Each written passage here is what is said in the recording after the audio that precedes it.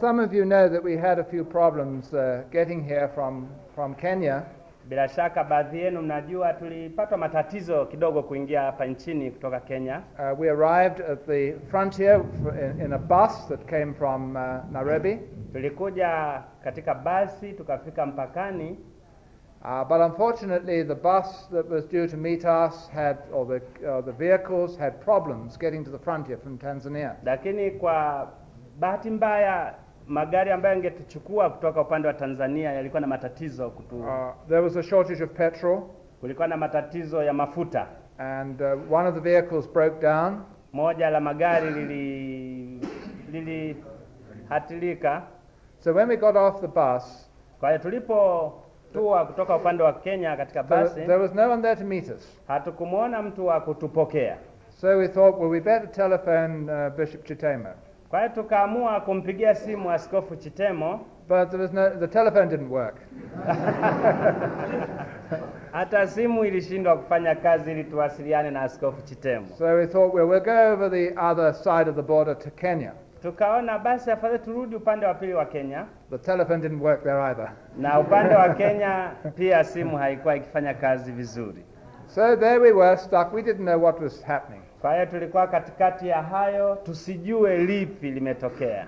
And the bus driver was very, very keen to get back to Nairobi. Na yule mwendeshaji wa basi lile kwa upande wa Kenya alikuwa na shauku kutaka kurudi kwao huko nyuma. We didn't want to let him go in case we were just left there. Lakini tukashikiliana naye ili asiende, maana hatukujua litakalo tupata baadaye. And then it got dark. Na baadaye giza lilianza kuingia. And still no sign of anyone. Ingawa giza lilikuwa likiingia, lakini hakukuwa na ishara ya matumaini yoyote. So we thought that there was no hotel on the Tanzania side of the border. Hatukujua kama kuna hoteli kweli upande wa pili wa huko Tanzania. But there was a hotel on the other side in Kenya. Lakini tulijua upande wa pili wa nchi huko Kenya kulikuwa na hoteli. So we decided to try and get as many people as we could into the hotel. Kwa tuliamua afadhali wengi tulionao tuwaingize katika ile hoteli upande wa Kenya. Unfortunately there was places for every one of them. Na kwa nasibu kulikuwa na nafasi ya kila mmoja wetu. And then 5 of us thought we'd go back in the bus to Nairobi so that we could find out what was going on. Kwa hiyo lakini baadaye tuliamua 5 wetu afadhali turudi Nairobi ili tujue nini kinachotokea sasa. And then so we left on the bus. Kwa hiyo tukaingia katika basi. And then Samuel, where are you Samuel? Samuel said, I think we ought to go and try the frontier again. Alafu mchungaji Samuel aliamua kuona hebu ngoja kabla hatujarudi afadhali niende tena upande wa pili wa Tanzania kujua linaloweza kutokea. So we asked the bus driver to go up to the frontier again. Kwa hiyo tulimwomba driver ili aendeshe basi mpaka tena mbele. And so Enos, who's with us here from Kenya, he said, I'll go up and I'll go up to the frontier and see what's happening. Basi Enos akaona badala ya kwenda na basi afadhali mimi nitembee tunakoenda na kujua kinachotokea upande wa pili. And we were just sitting in the bus and getting anxious. Na sisi tulikuwa tumebaki ndani ya basi tukiwa na shauku, hoping that he'd hurry up and come back. Kuona afadhali aende upesi lakini arudi mapema tukiwa na matumaini. And by now it was completely dark. Na wakati ule kwa kweli kulikuwa giza kabisa. We couldn't see a thing. Hatukuweza kuona kitu chochote. And then we suddenly saw Enos coming towards us. Lakini ghafla tulianza kumuona Enos anakuja haraka. And his face was shining. Na uso wake ulikuwa unang'aa. When Enos' face shines, I tell you it shines. Na giza lile lakini uso ule uking'aa Enos basi kweli kuna mng'ao wa ajabu. And he said, they are here. Akasema wapo hapa, wamekishafika. So we went back and picked everyone up from the hotel. Kwa hiyo tukaenda kuwachukua wenzetu tulioacha kwenye hoteli. And we got in the vehicles and here we are in Tanzania. Na tukaingia katika magari na sasa tupo hapa Tanzania. But it made me think about something.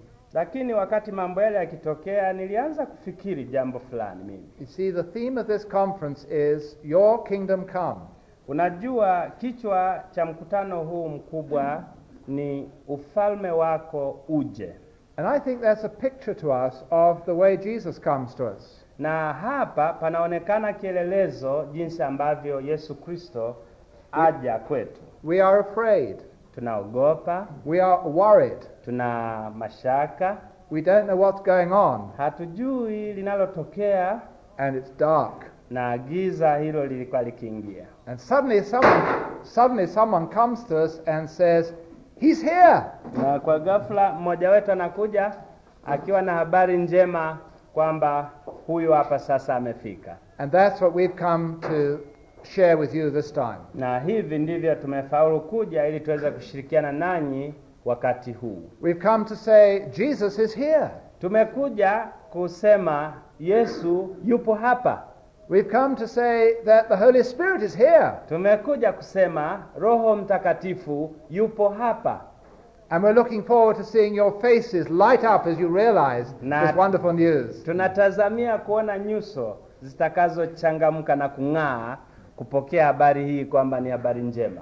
Because when Jesus comes, then the kingdom is here. Kwa sababu Yesu akija, basi ufalme wake upo hapa. We pray, your kingdom come.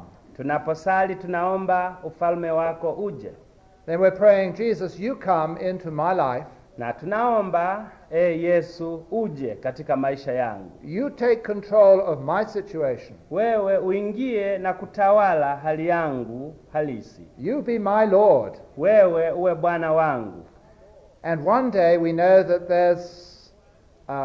Jesus is coming again for us. Na siku moja tunajua ipo Yesu Kristo atakuja kwa ajili yetu wote.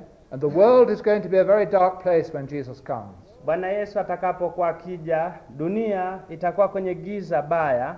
But suddenly the news will spread all through amongst God's people everywhere in the world. Na ghafla habari zitazagaa kwa watu wote wa Mungu. He is here. Yupo hapa. And then all our anxieties will go. Na shauku zetu zote zitaondoka. Because we know that Jesus has come. Kwa sababu tutajua Yesu amekuja. And I know that Jesus is here. Na mimi najua Yesu yupo hapa. I know the Holy Spirit is here. Ninajua Roho Mtakatifu yupo hapa. And we will see this with our eyes. Na tutaona sisi wenyewe kwa macho yetu. I want to suggest something to you. Ninaomba nielekeze jambo moja kwenu. When we say let us pray, tunaposema na tuombe, we close our eyes, don't we? Tunafumba macho yetu kwa kawaida, sivyo? I would suggest at some points you might like to open your eyes. Ninashauri katika hatua fulani fumbua macho yako. Because you want to see the Lord coming. Kwa sababu nataka kumuona Bwana akija.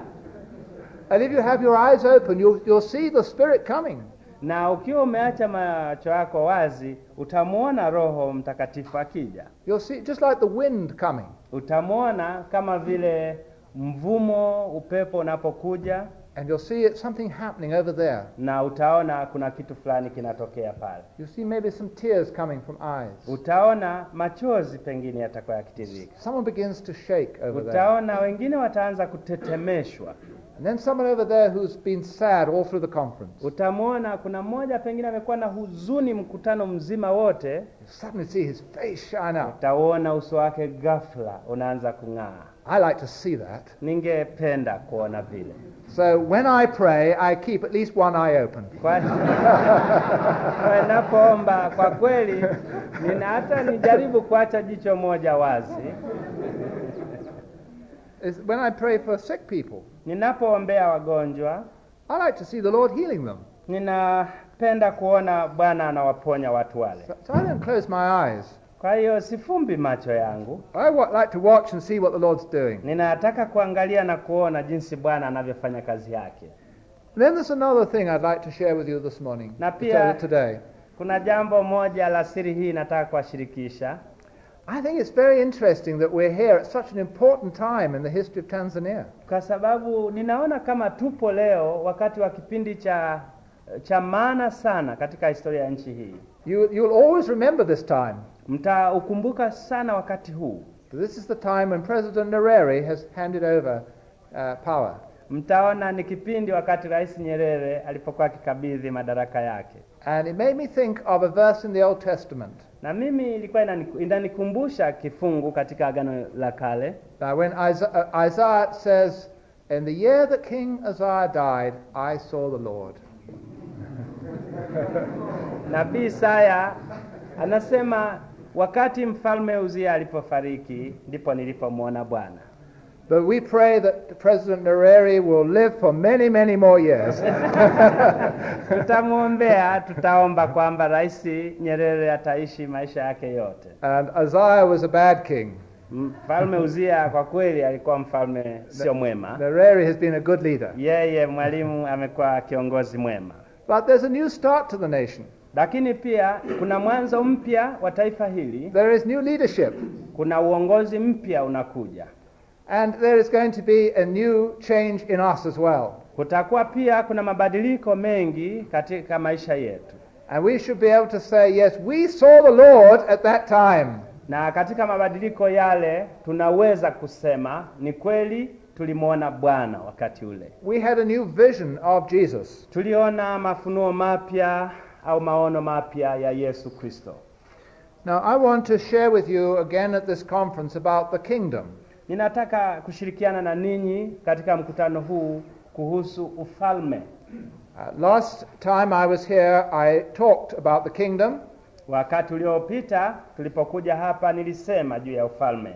And I want to share further with you about this subject. Nataka kuongelea jambo hili zaidi. I want to begin by reading from St. Matthew's Gospel, chapter 16.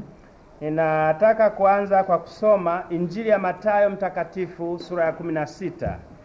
And verses 18 and 19. Na vifungu kuanzia cha 18 na cha 19. And I tell you, you are Peter, Jesus says, and on this rock I will build my church. The powers of death shall not prevail against it. I will give you the keys of the kingdom of heaven. Whatever you bind on earth shall be bound in heaven. Whatever you loose on earth shall be loosed in heaven. Nami nakwambia wewe ndiwe Petro, na juu ya mwamba huu nitalijenga kanisa langu, wala milango ya kuzimu haitashinda.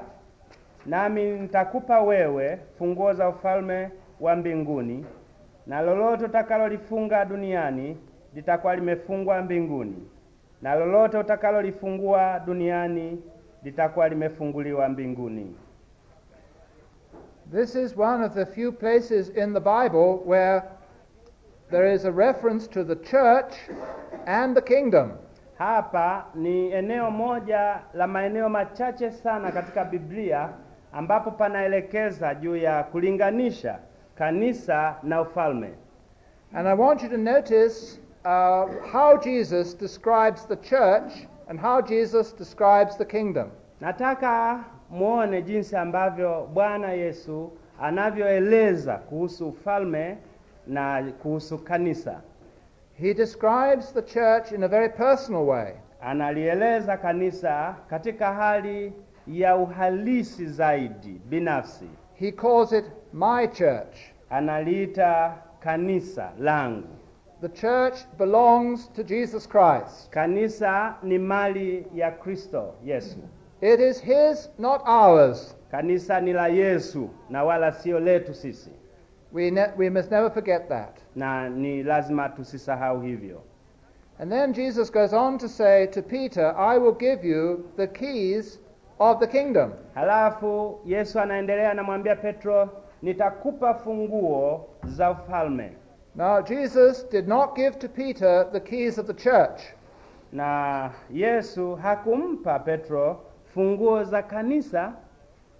Jesus would not have trusted Peter with the keys of the church. Bwana Yesu asingemkabidhi Petro funguo za kanisa. He gave to Peter the keys of the kingdom. Lakini alimpa Petro Bwana Yesu ufalme, funguo za ufalme. And it's very important for us to see this, the church and the kingdom. Na ni lazima tujue mambo haya mawili kuhusu kanisa na ufalme. Jesus said it was his church.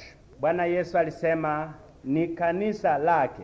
Jesus says, I will build my church.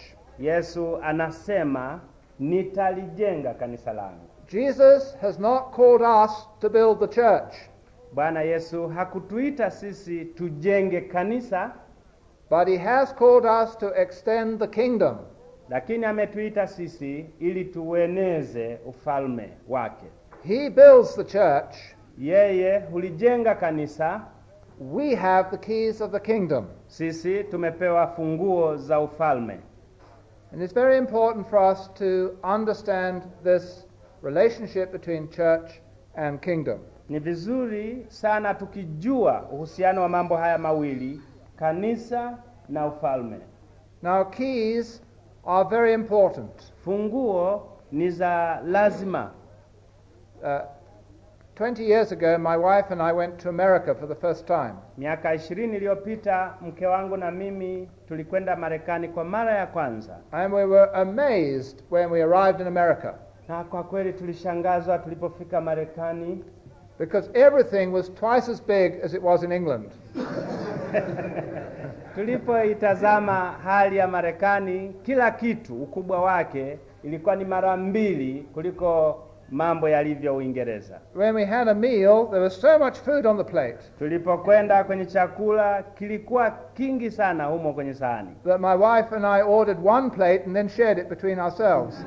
Kiasi ambavyo mke wangu na mimi tuliagiza chakula sahani moja, lakini tulishirikiana pamoja. But I will never forget these enormous cars. Na sitayasahau magari yale jinsi yalivyo makubwa. They're twice as big as anything we see in England. Ni makubwa kiasi cha mara 2 kuliko kiasi chochote cha gari tunaloweza kuliona huko Uingereza. And you can never tell which is the front of the car or the back of the car.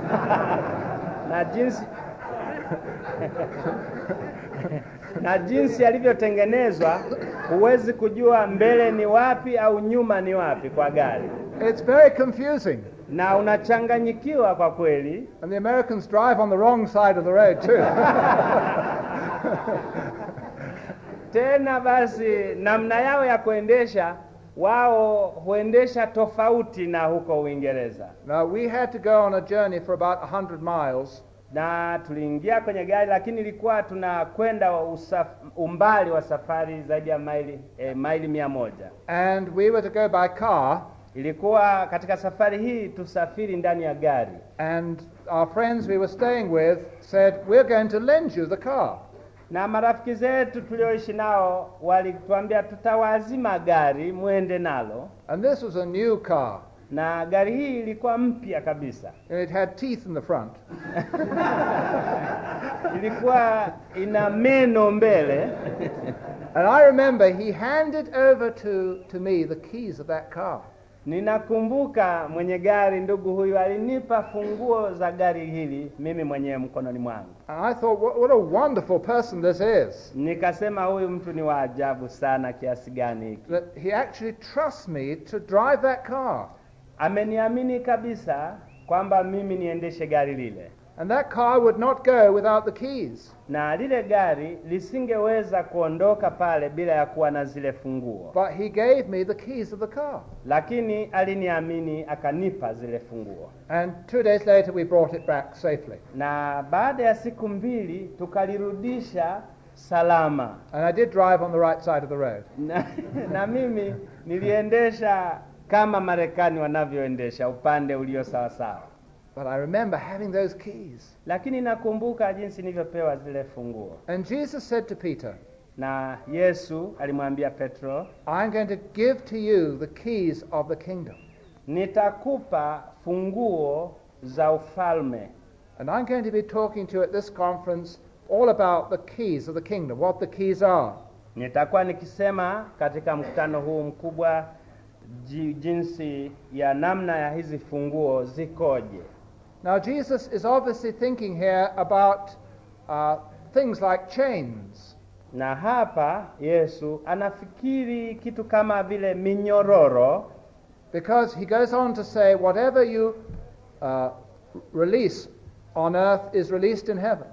Ni kama anaonekana anasema kwamba kila kufungua hapa duniani kitakuwa kimefunguliwa mbinguni pia. And whatever you bind on earth is bound in heaven. Lakini pia kitakachokuwa kimefungwa hapa duniani kitakuwa kimefungwa mbinguni pia. So the keys are to unlock those chains. Sasa zile funguo wanapewa ni kufungua ile minyororo. But we can think of many other ways in which keys are important. Lakini ukiacha kufikiri haya utafikiri mengi jinsi ambavyo funguo ni za muhimu. And we heard on Saturday from our chairman about the door that is open. Na siku ya Jumamosi tulisikia kwa mwenyekiti wetu jinsi ambavyo mlango umeachwa wazi, umefunguliwa. When Jesus in the book of Revelation says to the church in Philadelphia, I've set before you an open door. Kama vile Bwana Yesu katika kitabu cha Ufunuo wa Yohana kwa kanisa la Philadelphia alipokuwa akisema, nimekuachia mlango ulio wazi. And I agree with what the bishop is saying, that here is something the Lord is saying to Tanzania. Na ninakubaliana na askofu kwamba hapa Bwana anasema kwa Tanzania, we must be excited about this open door that is before us all. Kwamba lazima tuwe na shauku na shukrani kwamba mlango huu umeachwa wazi. I will never forget the conference we had at Mzumbe last year. Sitausahau mkutano ule tuliokuwa nao huko Mzumbe mwaka jana. And the bishops wrote to me afterwards and told me about all the things that were opening up all over Tanzania. Na maaskofu waliendelea tukaandikiana, waliniambia kwamba mambo yanajitokeza, jinsi mambo yanavyofunguliwa. And I'm already getting excited about all the things we're going to hear from next week onwards. Na ninaendelea kuona shauku jinsi ambavyo tutasikia mambo yanavyojitokeza kuanzia juma lijalo. Because the news of what the Lord is doing has already spread over Tanzania. Kwa sababu yale Bwana anayoyafanya habari zake zimetangaa huko Tanzania. But the news is going to spread all over Africa. Lakini habari zitasambaa kote katika bara hili. That here the Lord is finding people after his own heart. Here the Lord is finding people after his own heart. Kwamba hapa Bwana anakutana na watu wake katikati ya roho zao. Here the Lord is setting before his people an open door. Hapa Bwana anawatayarisha watu wake wasimame dhahiri kama mlango uliofunguliwa. Now this is a door that Jesus has unlocked. Na hili ni lango ambalo Bwana Yesu mwenyewe amelifungua. We haven't done it. Sisi hatukufungua mlango huo. The Lord has done it. Lakini Bwana amefanya. And the Lord alone can open that sort of door. Na Bwana peke yake anao uwezo wa kufungua mlango ule jinsi ulivyo. But there are doors which the Lord wants us to open. Lakini ipo milango ambayo Bwana anataka sisi wenyewe tuifungue. Now doors have different purposes. Milango inayo makusudi mbalimbali. If you go into a bank, there are lots of doors in a bank. Ukienda bankini kwa mfano, utaona kuna milango mbalimbali. And especially all the valuables in a bank are put in a safe. Utaona vitu vyote vya thamani vinawekwa katika makasha ya lazima, masanduku ya lazima, ni safe tunatumia, lakini neno la Kiingereza. And the door of the safe na mlango wa safe is to keep thieves out. Ni kuwalazimisha wezi wasiingie. But if you go to a prison, lakini ukienda gerezani, the doors there are to keep the thieves in. Malango ya gereza ni kuwafanya wafungwa wakae ndani. So doors have different purposes. Kwa hiyo milango inayo makusudi mbalimbali. And when Jesus gives us the keys of the kingdom, some of these keys will fit certain doors. Na Bwana Yesu akitupa funguo, ni funguo ambazo zitaingia kwenye milango ya aina kama kwa makusudi yake yalivyo. They are keys of the kingdom. Zipo funguo za ufalme. And they are to bring people into the kingdom. Funguo zile zinawafanya watu waje katika ufalme. The Lord has given us the privilege of opening doors so that people can come into the kingdom. Bwana ametupa neema ya kwenda huko na huko, tufungue milango ili watu waje kwenye ufalme wake, so that they can really know Jesus ili waweze kumjua Yesu, and receive all the blessings that are in Jesus. ili waweze kupokea baraka zilizo ndani ya Yesu. But doors sometimes are there to be unlocked to let things out. Lakini malango pia yanaweza kuwa vile yafunguliwe ili mambo yaliyo ndani yaweze kutoka nje. And the Lord wants to release us so that we can be free to serve him. Na Bwana anataka kutufanya huru ili tuweze kuwa na uwezo wa kumtumikia yeye. He wants us to be released from all the traditions that hold us off from doing God's will. Anataka kutufanya tuwe huru, kutufungulia katika tabia na taratibu zetu ambazo zimetufunga. There are good traditions, Zipo taratibu zilizo nzuri, but there are also traditions that stop us from doing what God wants us to do. lakini zipo taratibu ambazo zinatuzuia ili tusimfanyie Mungu mema. And especially when we say within our hearts, I don't want anything to be changed. Na hasa tabia zile ambazo zinaweza zikatuzuia tunapokataa kubadilika, tunaposema mimi sitaki kufanya jambo libadilike. I want everything to be the same. Ninataka kila kitu kiwe kama kilivyo. Now that's a bad tradition. Sasa taratibu au tabia ile kwa kweli ni sio nzuri. I don't want anything changed in my church. Sitaki mimi kanisa langu libadilike kwa kitu chochote. It's a bad tradition. Hii ni tabia ambayo kwa kweli si nzuri. We have a friend in England who's a bishop, Tunaye rafiki huko Uingereza ambaye ni askofu, and he once went to a church, na wakati fulani alikwenda katika kanisa moja, and there was a man in that church who had been involved in that church for 50 years. alikuja akakutana na yule mtu kwenye kanisa lile ambaye amekuwa ndani ya kanisa lile kwa miaka 50. So the bishop said to him, "You must have seen many changes in these 50 years." Askofu akamwambia, kwa miaka 50 hii lazima umeona mabadiliko mengi. Yes, he said, and I've opposed all of them. Akasema, ni kweli nimeona mabadiliko mengi lakini nimeyakataa yote.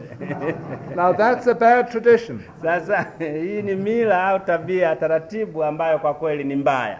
And then there are people who hear about these Anglicans that now speak in tongues and heal the sick. Na wengine wamekusikia sasa hawa Waanglikana ambao wanaweza kusema kwa lugha na hata kuombea wagonjwa wakapona. And they say, well, that's not Anglican. Wanasema hapana, ile si taratibu, tabia ya Waanglikana. That's Pentecostal. Hiyo ni tabia ya Wapentekosti. And if you want to do that, go to the Pentecostals. Anawaambia hapana, kama mnataka kufanya mambo hayo, mtoke kwenye kanisa la Kianglikana muende kwa Pentekoste mkafanye huko. That's a bad tradition. Hiyo ni tabia mbaya. Because these things are in the Word of God. Kwa sababu mambo haya ambayo yanaweza kuleta mabadiliko mazuri ndani ni yameandikwa katika neno la Mungu. These are for Anglicans today.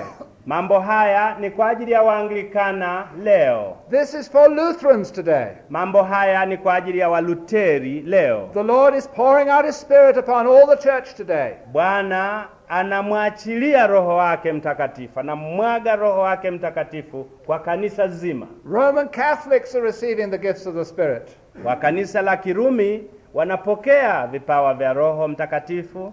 I don't want them to have the gifts and not me. Na sio mimi unasema nataka hao wapokee, lakini sio mimi. I want us all to receive God's gifts. Lakini ninaomba sisi wote tupokee. And Jesus is, I believe, helping us to see how we can open these doors. Na Yesu bila shaka anatuonyesha jinsi ambavyo tunaweza kufungua malango haya. Now, I want to say something very important. Ninataka kusema jambo la msingi, That we are not called upon to break doors down. kwamba tunapoombwa kufungua milango hatuombwi kuivunja milango. If you have forgotten your keys, well, perhaps you may have to do that. Kama umepoteza ufunguo na unataka kuufungua mlango, basi uvunje mlango labda kwa sababu huna ufunguo. But Jesus gives us the keys of the kingdom so we don't have to break the doors down. Lakini Yesu anatupa funguo za ufalme ili tusivunje milango. And we will find that if we have that key, tutajikuta ikiwa tunao ufunguo huo, and it is the right key for the right lock, na ukiwa ni ufunguo halisi kwa kufuli lile lile, it will fit perfectly, utaingia sawa na utashika sawa, and the doors will open. na malango yatafunguka. And this is how it happened with Peter. Na hii ndivyo ilivyomkuta huyu Petro, Because the Lord called Peter to be someone who opened doors. kwa sababu Bwana alimuita Petro ili aweze kufungua milango. He gave to Peter the keys of the kingdom. Akampa Petro funguo za uzima, za ufalme. And Peter opened 3 very important doors. Na Petro alifungua milango mitatu ya maana sana. Peter at Pentecost, siku ya Pentekoste, Petro preached to thousands of Jewish people, akahubiri kwa maelfu ya Wayahudi, and on that very day 3,000 of those people became Christians. na siku ile ile moja Wayahudi watu zaidi ya 3,000 walimgeukia Bwana wakawa Wakristo. Peter had opened the door to the whole Jewish world. Petro alifungua mlango kwa ajili ya ulimwengu wa Wayahudi wote. And then a little later we read how he opened another door. Na tunapoendelea kusoma baadaye tena tunakuta jinsi alivyofungua mlango mwingine. Because Philip had been preaching in Samaria. Kwa sababu Filipo alikuwa akihubiri huko Samaria, but they had not yet received the Holy Spirit. Ingawa walikuwa wamehubiriwa huko Samaria, lakini walikuwa hawajapokea Roho Mtakatifu. So Peter and John came down from Jerusalem. Kwa hiyo Petro na Yohana kutoka Jerusalem wakaenda Filipi. And prayed for those Samaritan Christians that they might receive the Holy Spirit. Wakaenda huko wakawaombea wale waamini wapya ili wapokee Roho Mtakatifu. So the Jews received the Spirit. Kwa hiyo Wayahudi wale wakampokea Roho Mtakatifu. And the Samaritans received the Spirit. Na Wasamaria pia wakapokea Roho Mtakatifu. But there was another door that Peter had to open. Lakini tena mlango wa tatu ambao Petro aliufungua. And this was a very difficult one for him. Ni huo ambao kwa kweli ulikuwa mgumu sana kwake kuufungua. Because he was very prejudiced against the Gentiles. Kwa sababu yeye alikuwa amejawa na kiburi na kwa dharau wa mataifa. But the Lord came to Peter in a vision. Lakini Bwana akamwijia Petro katika maono. And told him to go to this Gentile Roman soldier. Na katika maono Bwana alimwambia Petro aende kwa askari huyu wa kimataifa wa Kirumi. When he got there he found the room was full of people. Na alipokwenda huko Petro alikuta chumba kile kilikuwa kimejaa watu. And Peter began to preach to them. Na Petro alianza kuhubiri kwao. And they didn't know very much about preaching because they didn't even wait for him to finish. Kwa kweli hawakujua mahubiri yaendeje mpaka amalize, lakini hata kabla hajamaliza, but the Spirit came upon them.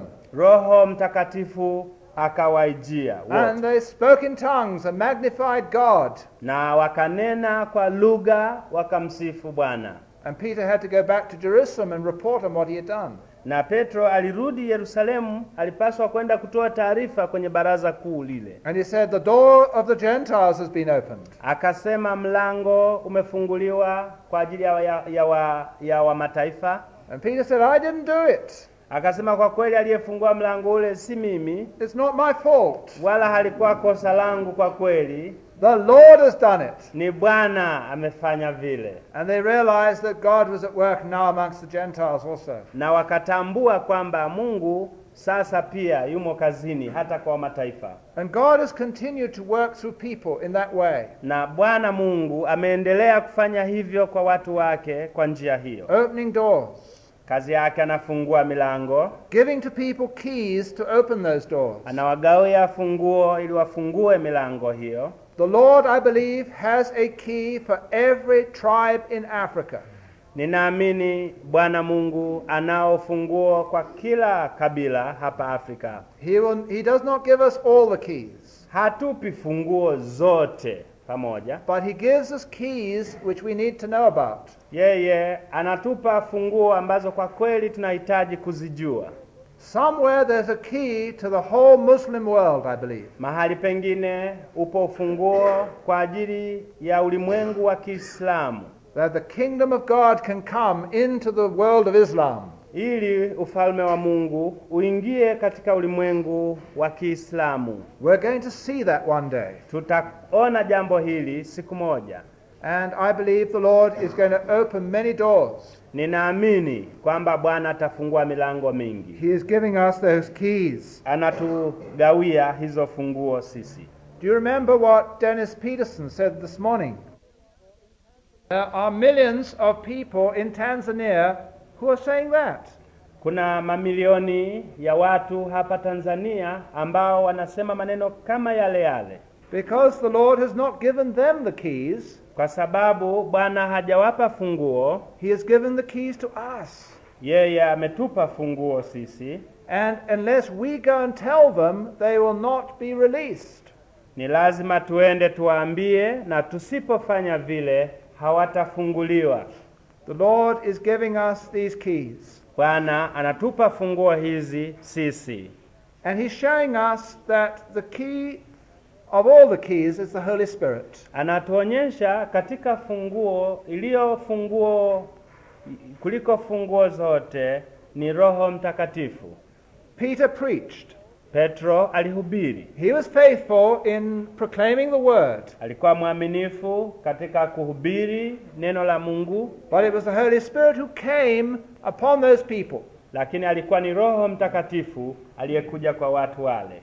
And the key to all our ministries is the Holy Spirit. Na ufunguo kwa ajili ya huduma zetu zote ni Roho Mtakatifu. We need to know the Holy Spirit. Tuna haja ya kumjua Roho Mtakatifu. We need to know how to be filled with the Holy Spirit. Tuna haja ya kujua jinsi ya kujazwa Roho Mtakatifu. We need to know how to teach others to receive the Holy Spirit. Tuna haja ya kujua jinsi tunavyoweza kuwafundisha wengine jinsi wanavyoweza kumpokea Roho Mtakatifu. Because the power of the Holy Spirit is not just for ministers. Kwa sababu nguvu ya Roho Mtakatifu si kwa ajili ya wahudumu tu, Not just for bishops. si kwa ajili ya maaskofu peke yao, But for all God's people. lakini ni kwa watu wa Mungu wote. Peter said this at Pentecost. Alisema maneno haya Petro hivyo wakati wa Pentekoste. The prophecy of Joel Kwamba unabii wa nabii Yoeli was now fulfilled. sasa unatimizwa. That God was going to pour out His Spirit upon all flesh. Kwamba Mungu atamwaga Roho wake kwa kila mwili. From the least to the greatest would be filled with the Holy Spirit. Kwa wote, mkubwa au mdogo, watajazwa Roho Mtakatifu. The keys of the kingdom begin with the power of the Holy Spirit. Funguo za kufungua ufalme wa Mungu zinaanza katika kujazwa Roho Mtakatifu. Peter didn't know even about the keys of the kingdom. Petro hakujua kabisa mambo yoyote kuhusu ufunguo za ufalme. He had them, Alikuwa nazo, but he didn't know how they worked. lakini hakujua zinatumikaje funguo zile. He didn't know how to use them. Hakujua azitumieje. He was asking silly questions to Jesus after his resurrection. Baada ya kufufuka kwa Bwana Yesu, Petro aliuliza maswali mengi, lakini kwa kweli si ya msingi. They were asking Jesus questions like, are you going to restore the kingdom now to Israel? Walimuuliza maswali kama vile, je, sasa Bwana unawarudishia ufalme Israeli leo? No, the kingdom wasn't just for Israel. Wao hakujua ufalme kwamba haukuwa kwa ajili ya Waisraeli peke yao. The kingdom was for the whole world. Ufalme wa Mungu ni kwa ulimwengu mzima. But Peter didn't know that. Lakini Petro hakujua hilo. What changed Peter? Kilichombadili Petro ni nini? How did Peter become a different person? Petro alipobadilika akawa mtu mpya. I believe the answer to that is that Jesus filled him with the Holy Spirit at Pentecost. Lakini ni kweli kwamba Bwana Yesu jaza Roho Mtakatifu kwa Petro wakati wa Pentekoste. And suddenly he knew what all these keys were for. Na mara moja Petro alijua kwamba zile funguo alizokuwa amekabidhiwa zilikuwa ni kwa ajili ya kazi gani. He began to undo the locks. Kwa kutumia funguo zile Petro alianza kufungua milango. He began to unbind the people. Akaanza kuwafunga watu. He began to release them. Akaanza kuwafanya wawe huru.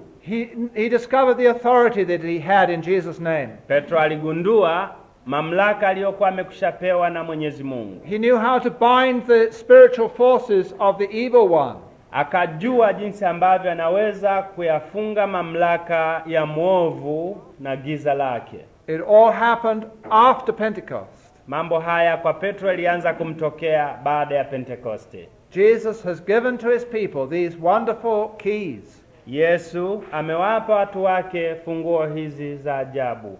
And tomorrow and on during the conference, I'm going to bring a light to bear upon each of these keys. Kesho na pia tutakapoendelea kwenye mikutano hii,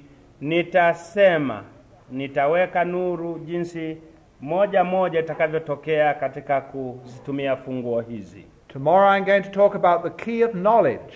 Kesho nitasema juu ya ufunguo wa maarifa. And you'll find that mentioned in Luke 11 verse 52. Na mtaona linatajwa jambo hili katika Injili ya Luka sura ya 11 na aya ya 52.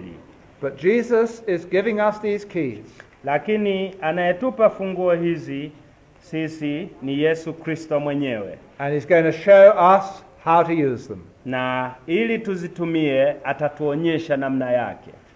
Let's pray together. Na tuombe pamoja. Lord, I thank you that you have brought us together. Bwana, ninakushukuru umetuleta sote pamoja. This is a very important time for us all. Kipindi hiki ni cha maana sana kwa ajili yetu sote. This is a time when we're going to see the Lord. Ni wakati huu tutakuona Bwana. This is a time when we're going to feel the breath of the Holy Spirit. Kipindi hiki tutaona pumzi yake Roho Mtakatifu.